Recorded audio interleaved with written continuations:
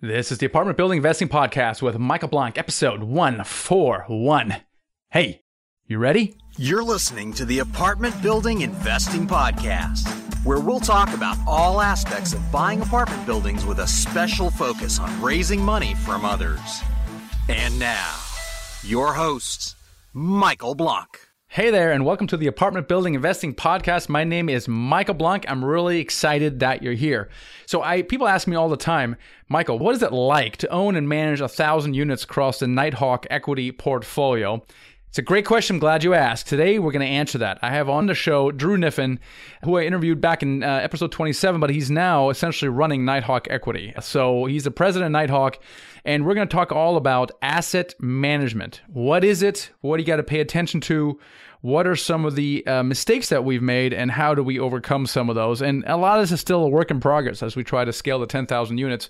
So it's going to be kind of a behind-the-scenes look at how we manage our portfolio and some of the things we're struggling with, and what you can learn for your own portfolio as well. Now, before we get into that, I'm really excited that in just a few weeks, we're having our Financial Freedom Summit. It's January 25th to 27th, and it's in Washington, D.C. Actually, it's in Northern Virginia. So if you are interested in that, go to financialfreedomsummit.com or go to the michaelblank.com/summit. I think both lead to the same location. financialfreedomsummit.com will get you there. Really excited because you're going to experience what it's like to do a 69-unit apartment building. So within 2 days, you can experience what it's like to do a deal from beginning to end, working in small groups. Excel and do that in 2 years. 2 years, good grief, that would be a long time in that weekend. So really excited about that. Check it out, financialfreedomsummit.com, and hope to see you there. All right, with no further ado, let's get into Nighthawk and our asset management. Hey, Drew, welcome to the show. Thanks, Michael. Glad to be here. Hey, it's been a while since you were on the show. Last time you were on the show, I have to look at the exact episode, but it was a long time ago, like 2 years ago. Yeah, episode 27. 27, thank you so much. And a lot of things have happened since then. I mean, when I interviewed you, you had just quit your job, and that was very exciting, and you haven't sat still. And, you know, you've come on board now. You're one of our earliest mentors, and then works our Deal Desk. Deal Desk is a program where we partner with people. They find the deals. We raise the money for them. And essentially, you are now running Nighthawk Equity. So lots of things have happened. And I wanted to bring you on today just because I want to talk about something we have never talked about before on the show, which is asset management. Mm-hmm. So let's start, first of all, talking about what the heck is asset management? Yeah, asset management is what you do once you've bought the property, which is, you know, to oversee it and make sure that it does what you think it's going to do. Well, yeah, now I'm confused, Drew. I thought you buy all this stuff and then you go to sleep once you close on it and you just count the money. Yeah, it's there's more to it than that, right? I mean, certainly if you don't do your work right in the due diligence and in the buying, no amount of asset management can make up for that. All right, let's talk about that. So that's good. So this is now in the pre-buying phase. No amount, you can't fix something if it's already pretty much unfixable to begin with. So before we talk about asset management, then what is important then when we buy an asset? Now, and obviously having said that, we're not buying assets that are pristine and ready to go. There's always going to be sometimes pretty big problems with it. But what's the difference between a property that we like that has problems versus maybe a property that we don't like that you said no asset management can fix? Yeah, well, I think, you know, one of the big things for us in the pre-buying phase is finding competent, capable, experienced property managers that say basically, yes, we can fix this, and we can fix this with this amount of time for this amount of price point. And then we throw that information into a model, and it basically says the numbers work. So the important thing going into the acquisition is, you know, what are the problems and how can they be fixed? And you need to know that going into the purchase. So if there's surprises after you buy that you didn't account for, oh, now you're upside down. Now you're in trouble.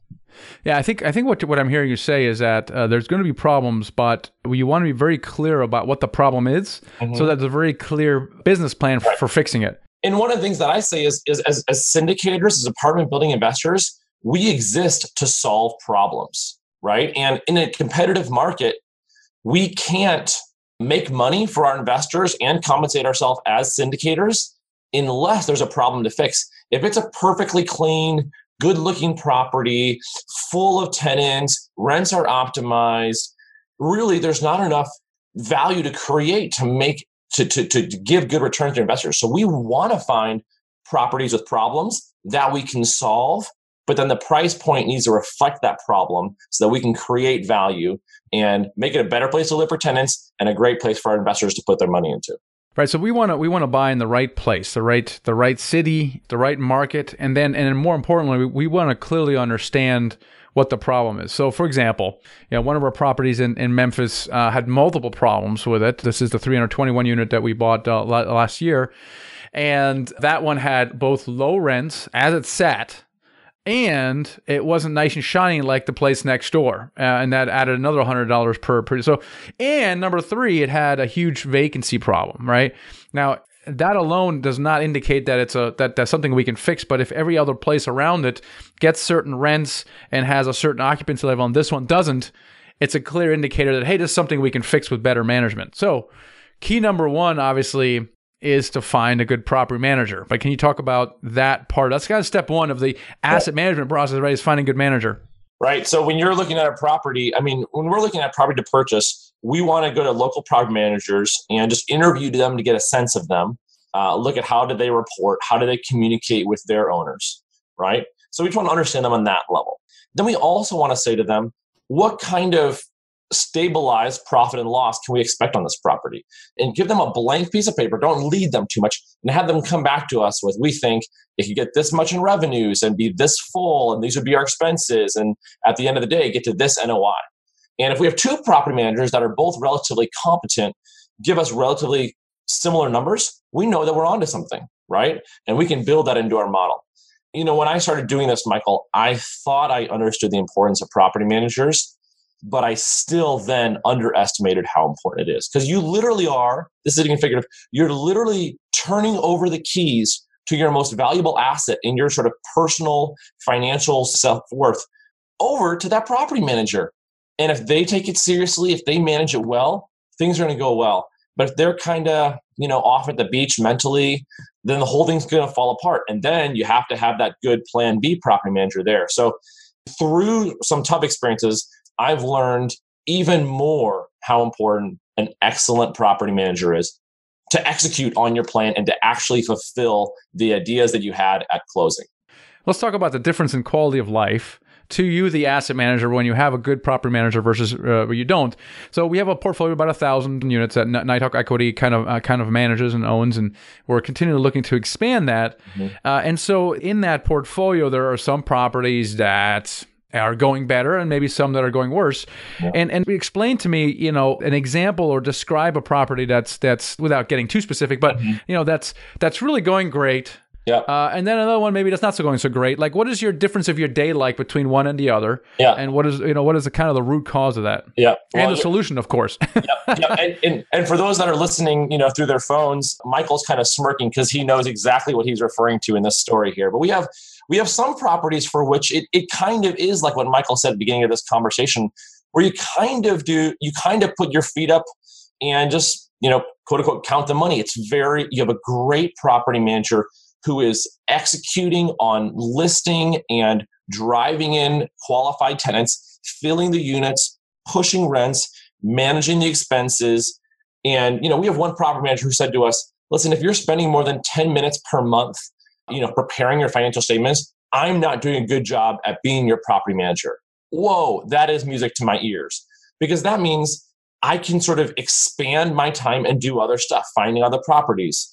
On the other hand, if a property manager is not willing to get good photographs for listings, put up yard signs, answer phone calls, give the on-site tech the license to go turn units, then when I sense all that, I have to sort of almost become the property manager, get into the weeds, be looking at the numbers, and it can almost feel like you're babysitting the property manager or suggesting to them how they should do their job.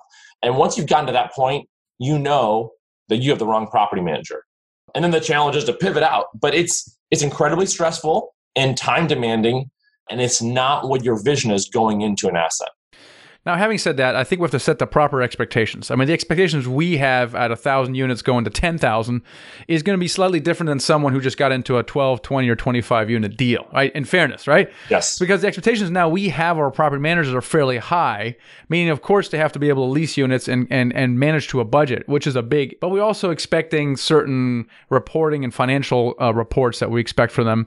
And I think in our collective experience, getting that to do that on a smaller property, sometimes it may be a stretch. Yep. And let's separate the two, right? I want to separate kind of where we are, where someone who maybe just has done their first deal, smaller deal, they're like, oh my gosh, my property manager, and it takes me more than 10 minutes to do the financials. Sure. Yes. So Yep. Put some of that in perspective before we keep talking about, some of the issues that we're facing with Nighthawk and people with larger portfolios. But talk about that. What should someone expect, for a smaller building? Yeah, I think reasonable things to expect from any property manager are, I would say, number one, that the online listings and the advertisements are competent, right? So they look good, they look fresh.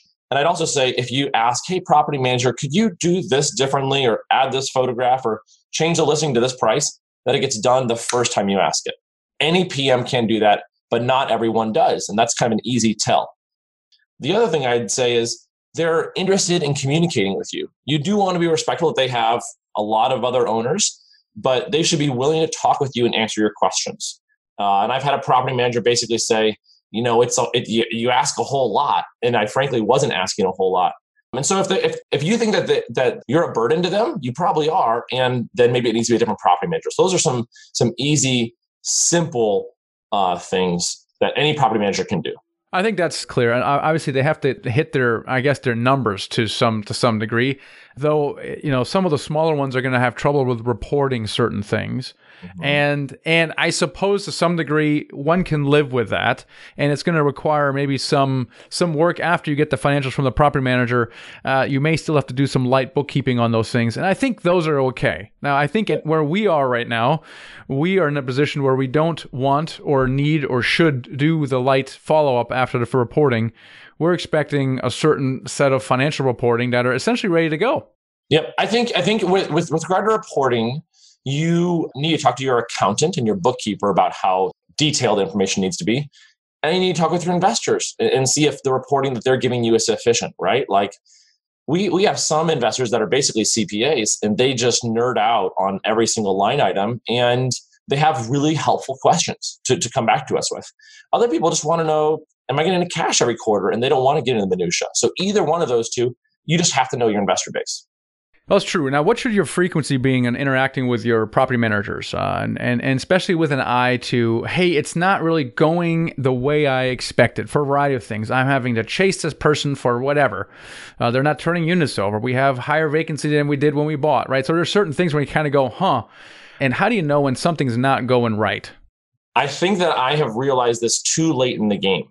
In the past. So I think that it's kind of like the proverbial frog in a pot of boiling water, that you kind of get so immersed in it that only once it's too late do you realize that you should have jumped out of the pot. And so what I'd say is, when you find yourself suggesting things to the PMs, reminding them of things, seeing things not get done, and you find yourself sort of micromanaging on a smaller and smaller level, as opposed to zooming out and trusting them more and more and giving them more leash, you have an instinct based upon the relationship, which direction that's going. Are you zooming out with trust, or are you zooming in and micromanaging? And if you're zooming in and it's more than a week or two, or maybe more than a month or two, I think it's time to change. Yeah, I agree. I think that's the misconception about managing the manager. Yes. I mean, how do you respond to managing the manager? We say it a lot, including myself, but when you hear that, what is your reaction? Yeah, I used to really believe in that concept, but when you're managing the manager, you're basically not trusting them to do their job. And you should have a property manager who you can trust to do their job. So you still need to be watching the numbers clearly and making sure the actuals meet budget. But basically, you want to find an excellent property manager and just almost step out of the way and let them crush it, is what you really want to do. And then you're just kind of watching them and making sure they're doing a good job. So I think that if you are, quote unquote, managing the manager, you're probably getting into micromanagement, which is the wrong posture in that relationship. So managing a manager still implies that you're doing something. And I think one of the things that we do asset managers is that we're still monitoring certain key performance indicators, certain metrics. What are some of those things that as asset manager we should look at? And what is the frequency that we should pay attention to those things? Yeah.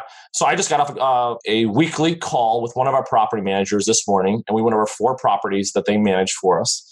And in 25 minutes, we covered all 4 properties because they do a really good job and because they basically told us the key performance indicators that we wanted. So they start off by saying, what is our net occupancy? So they start off saying we're 97% occupied, or they would say we're net 2, meaning we're fully occupied except for 2 units. So they'd give us that number, and they'd follow up with 1 or 2 sort of punch list items from last week, like we finally found a maintenance guy who's going to do landscaping, or we fixed that furnace, or something like that, right? And then we go over, when the call is at the end of the month, actual versus budget. So we were over on exterior landscaping because we had to hire a temp person because our guy left last month. So that's basically it. So it's occupancy, and it's a couple bullet items on just action items, and then it's actual versus budgets. And then we say, if something requires more conversation, we'll dig into it. But those are the key ones. And it's pretty fast. That implies that the property manager is actually has a budget and is watching it. Yes, and that's not always true. That is not always true. It is not always true. And so, that's why it's really helpful to have had that conversation before you buy it, right? If property manager A says, here's my budget for the year, then once it's purchased, you say, hey, remember that email you sent me with this PDF or this spreadsheet of the budget? Let's try to hit it, and where are we going wrong? How can we make adjustments? And hopefully now they have to deliver on their promises. So not all of them do that. Not all of them are comfortable doing that. But it's a pretty simple way to separate the okay from the excellent. Yeah, so a great question would be, hey, how do you manage to a budget? And a lot of these software programs that these managers use actually allow for that. The question is, do they ever look at it? And the answer is, well, some do and some don't. Yeah, these software packages are very powerful, but there's a lot of functionality. And, some people are only scraping the surface with it. And some people do use it more fully. How do we keep the property manager honest? Well, we keep them honest. I think maybe there's 2 answers to that question. First of all, is just making sure that the actual is delivered to the budget or that there's a plan to. But then more fundamentally, I think maybe also what you're driving at is we want to do audits on the property managers every quarter, maybe if we build trust with them less often. But it's, hey, give me the full itemized list of expenses for the last 3 months, and we're going to randomly pick 5 expenses. This painting job, or this furnace repair, or this plumbing issue. And I want to see receipts, and I want to see, checks, cash to the bank on those things. And if they all check out, then you can assume that if 5 out of 5 checked out, then the other transactions were also valid. If one is a little bit askew, then you need to kind of dig deeper. But that's one way to keep property managers honest, is just to do a little audit on them. And if they're honest, they should welcome that. And if they're less than honest, then you have a problem on your hands. Yeah. Let's say you have a problem on your hands. We've had a property that we've had a problem on our hands, and things are not going to the way they should, clearly as a function of the property manager. Now, how do you go about replacing a property manager? Yeah, it's from the syndicator's perspective, it can feel a little bit intimidating. And from a property manager to whom I'm transitioning, as he said to me, he said, it's like putting gas in the tank of your car. You just drive up, kind of put the gas in. It's pretty simple. So his argument is that it's actually kind of simple and they're used to it. Having said that, there are good ways to do it and probably bad ways to mess it up. One key is to try to transition in the middle of the month where there's less going on in the monthly calendar of a property manager, because then they have more bandwidth to sort of make the transition, put up flyers, the tenants know that money now gets directed to this new property or new property manager. So that'd be one. Number 2 is to know what files you need to get from the old property manager over to the new one. And each property manager have a slightly different list of that. It's going to be things like rent rolls, delinquencies, keys, leases, that sort of stuff. Whether the tenants are with the local housing authority or Section 8, who the contacts are, phone numbers. So, but work with your existing, the property manager that you're turning to figure out that full list. And then you can, when it comes time to tell your existing property manager, hey, we're switching, you say, I need these 8 things from you. And then the last thing I'd say is what I often see on property management contracts is we will manage a property from the day you tell us not to for 30 more days. They get like a 30-day earnout. Now, the question is, do you continue to have them manage the property for you when it's kind of like a lame duck Congress? Like they have no incentive to manage it well for you because you've already fired them. And my thinking more and more on this is if they've done a bad job managing for you when they think they have your business, then when they know they've lost your business, they're going to be even less motivated. And so I'd rather have the new property manager come in on day one than let the old property manager earn out for 30 days. Does that make sense? It does. Yeah, it does. It's a painful thing, a little bit for sure. But I can tell from experience that you can quickly tell when you have a property manager who does a good job, and your nightmare turns into something where, like you said, you spend 10 minutes on a property, and it really is a function of the property manager. So we've talked about, I think, first half of or maybe even a little bit more about the asset management, where it's more operational, more inward focused. There's another component of asset manager, especially when there's investors involved. Mm-hmm. So there's a certain, I would say, investor relations component that we consider part of asset management. On larger organizations, those are certainly distinct, though I would say that the reporting and the reports coming out come from the asset management. But let's talk about the investor relations portion of the asset management. What does that look like from a high level? What are some of the things that investors are expecting or that we do as asset managers for the investors?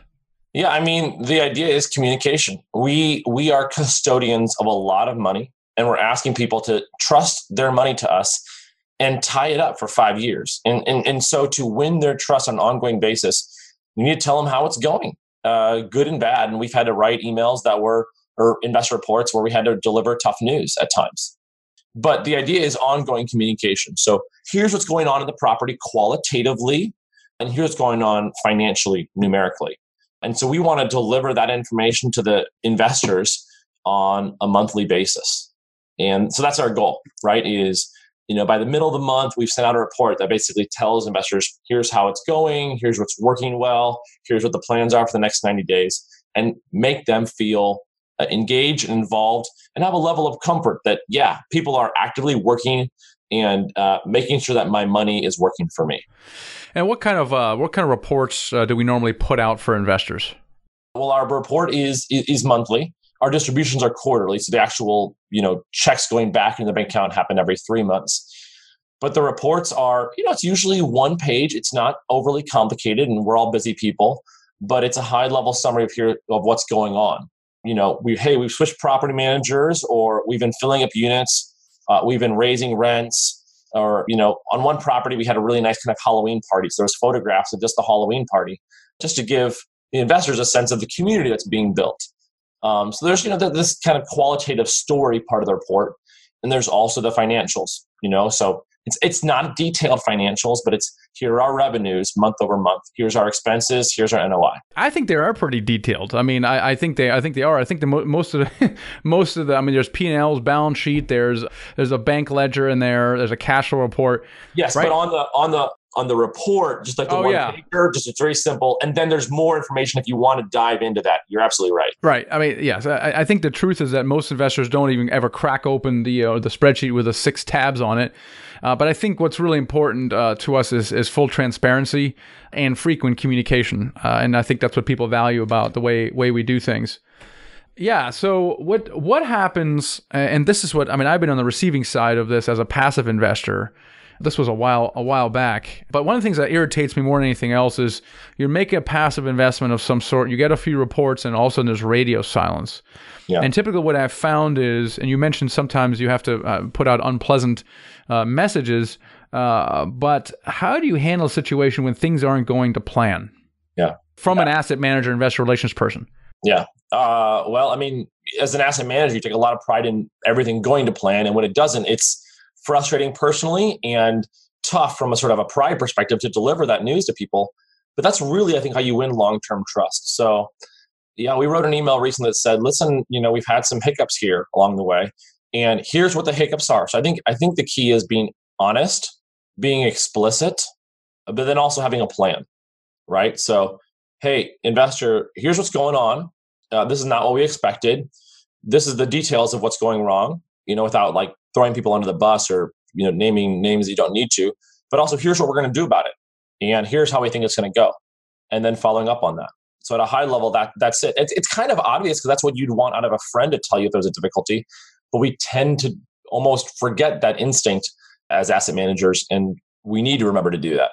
Yeah, no one wants to deliver, bad news, but what's even worse is silence. And when that happens, the investors start getting more and more frustrated. And that's when they start, looking at the actual legal documents. That's when they start calling their attorneys. That's when they start calling the SEC, right? And all that can be avoided by increasing the communication. Now, they're not going to be happy if their distribution is delayed by a quarter because X, Y, and Z. But what they hate more than anything else is being blindsided and not knowing what's going on. Yeah. And again, like you said, that plan is very important. Once we make a change on the property and we find a better property manager, my gosh, within 4-6 weeks, the occupancy increased by like 20%.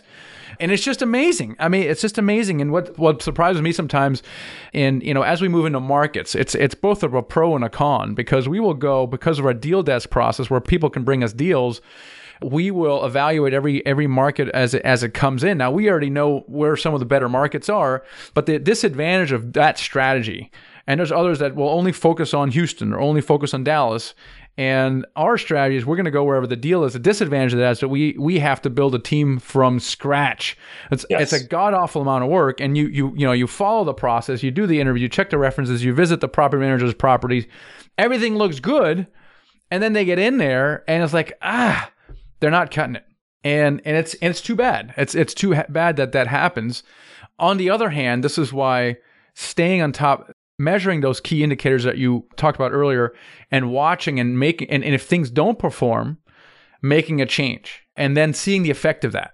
It's just amazing. It's amazing. And the advantage now is, if in a year from now we're in a dozen different markets, Nighthawk Equity, it was a lot of work to get there, and we had some bumps along the way. But now, for example, if we're in Memphis or now in Huntsville, where we have established teams in place, man, we can move really quickly. We can take this a cookie cutter thing. We can buy a 150 unit, boom, property manager takes it over, and there's no hiccups at all. Right. And I think that's really kind of where we like to get in the next 12 months or so, is to be in a dozen different markets with existing teams. Just a little bumpy sometimes getting into that. And like you say, communication is really key. Yep, absolutely. Yeah, I mean, once you're in a market and you like it, and you know the geography, you know what tenants will pay, and you know the property managers, it's just a bolt-on acquisition to bring a new property into that market. But it's a steep learning curve to go into a new place. And it doesn't mean we don't do it because we go where the deals are. But yeah, if we could have a deal A and deal B, and one's in a market we know and one's in a market we don't know, we're going to be more inclined to go toward that one because there's less risk, right? We know that that's a good market. We know who the right people are. We know who the competent people are. So visibility into the property manager is important to varying degrees based on where you are, how many units you have, and how many deals you have. Clearly, if you have one deal, if you get halfway shoddy reporting, you can ask a bunch of questions and create the entire picture. And then maybe you're spending more time than you should, but at least you now know what actually the profit and loss is, what the balance sheet is, what the expenses were, and all that's fine. As you grow your portfolio, though, you can do less. You should do less and less of that.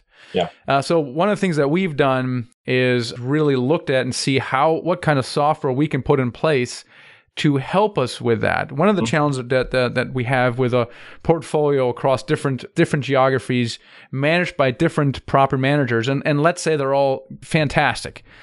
Some are, and maybe some aren't, and maybe the reporting is to very different degrees of completeness, but certainly in a different format. It's very unusual that every property manager has the same.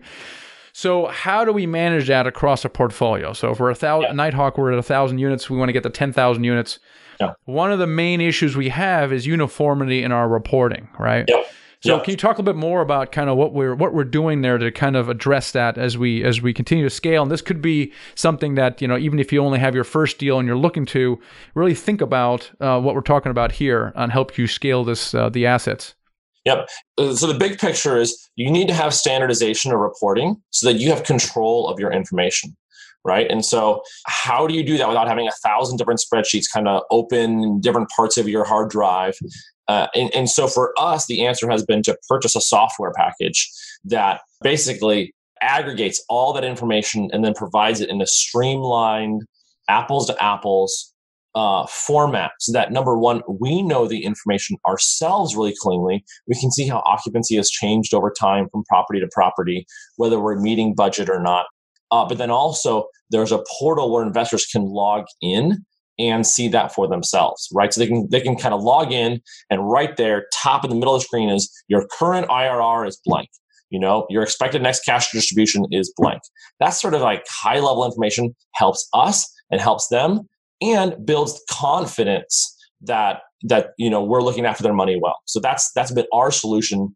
We're moving into that. Yeah, that's exactly right. So that we can, as an asset manager, we can look at our key performance indicators very quickly across the portfolio, by property, even by geography, and in so doing, be able to report very easily to our investors. Because as your investor number grows, that reporting is going to get very, very onerous. Now, up to this point, though, we've done to some success, and this is something that the listener or watcher can do as well. We did use spreadsheets for that, yes. And Google Sheets is a great way to do that. Where let's say you get, I'll make it up. You have a portfolio of 3 properties totaling 200 units, or whatever the case may be. You can have, and you want to get a single view into that data, you can take the property manager's report and enter the key performance indicators into a spreadsheet, yep. Where you can kind of look at the property week over week, over month over month. And that's kind of what we did up to this point, and that worked great. Yep. And another good point on that, you're exactly right. Those tools do work. They get more difficult as you really scale, but they're a great entry-level free tool.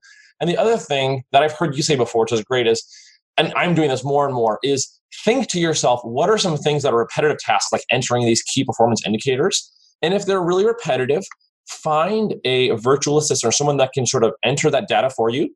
So that, you get to have, your cake and eat it too. You have all this information, it's laid out in a clear format, but you're not spending gobs of hours, manually entering it. You're finding out someone who can help you with that process. And it can work great. That's a great idea. And we talked about that a lot, even at our multifamily inner circle meeting, where the common theme was, you can actually have a virtual assistant at any level. Even if you don't have a single deal yet, looking at what is repetitive, what is more administrative. And there's really 3 things that you should be spending your time on. Number 1 is raising money, finding deals, and operations. When I see operations on the systems part of it, and everything else you should be able to delegate. So finding a virtual assistant, and you can do very affordably. You can find virtual assistants. We're working with someone in Latin America, but Philippines, even US-based virtual assistants. It's like, what are some of the things, let's just talk about, what are some of the things that the VA can do in the asset management world? Yeah, I mean, there's a lot of things, right? But just really quickly, it requires a shift in your mindset to realize that I need to start thinking about what can I outsource as opposed to just kind of being a data monkey. So once you start thinking about that question, you find out there's a lot of things that you do that someone else could do as well if you train them well with sort of systematic, repeatable steps. But for us, number 1, that can involve keeping our investor information current in our CRM, in our investor database. That is crucial to have that information organized well and up to date. And a VA can help you with that, whether it's just a simple Google sheet or something more complex. Another thing that they can work on is your reporting. So I have a lot of sort of end of month reporting that I do every month, and I've been doing it months, kind of taking up my time kind of mindlessly. And I had this aha moment recently that I can take a short video of this, send it to my VA, say, here's what I do. Can you do this? And then I'm going to quality control it once it's done. But that sort of elevates me to focus on other tasks, and it educates my VA as well about what's going on, kind of brings that VA into the business a little bit. So it's really powerful. Yeah. That's great. I think so. A couple tools for you guys you can find virtual assistants or really anyone on Upwork.com. So UPWORK, Upwork.com. You can find anyone under the sun, including virtual assistants. And you might have to work with a few to find the one that's right for you, but that's certainly one. And then the video thing is cool. We use Jing, right? Jing, and also Loom, Loom, and it's a great way to communicate, especially when you're providing someone with instructions. And so we've been the reporting is a great example. That's to really think about what can you possibly outsource that would make your time more valuable. Awesome. Yep. Cool stuff, man. I think we covered it. Yeah. That's great. That's awesome. Yeah, this is great fun. It's great fun to kind of figure out how we can scale this thing, and your needs and requirements really change over time. You know, we do a lot of things. Kind of the cheap to free way works fine, and at some point you might have to spend some money and invest. But the virtual assistant idea is certainly something that one can use at any given time, and we have. And things change over time, and the software changes, the people change as well. But there's a little bit under the hood on Nighthawk here, and what it means to manage the assets. So, Drew, thanks so much for coming on the show. Glad to be here. Thanks so much, Michael. All right, and there you have it, a behind-the-scenes look at Nighthawk's asset management over a 1,000-unit portfolio. So a couple key lessons here. Number one is really focus on your property manager. Everything hinges on the quality of that property manager, and sometimes you won't pick the right one, and that's okay. You know, establish up front what your key performance indicators are. What are the metrics you're going to watch from week to week and month to month? And if things aren't going right, have a conversation about that, and you may have to make a change. So just be open to that, and I can guarantee you that once you find the right property manager, it will be like night and day. Even on that first deal I did, the 12-unit in Washington, D.C., the first property manager I had, not a good fit. I was constantly chasing him. The reporting was shoddy. It took a while. Couldn't answer some basic questions. I always felt like he was too busy. And then there was a fit because it was a subsidized housing. It was a Section 8 housing, and this particular property manager did not know about Section 8 and so therefore advised against it. A big mistake. Versus replacing that person, it was like night and day. The reporting, of course, was better, but it was a Section 8 kind of property manager, and they turned that thing around within probably 3 months. It's amazing.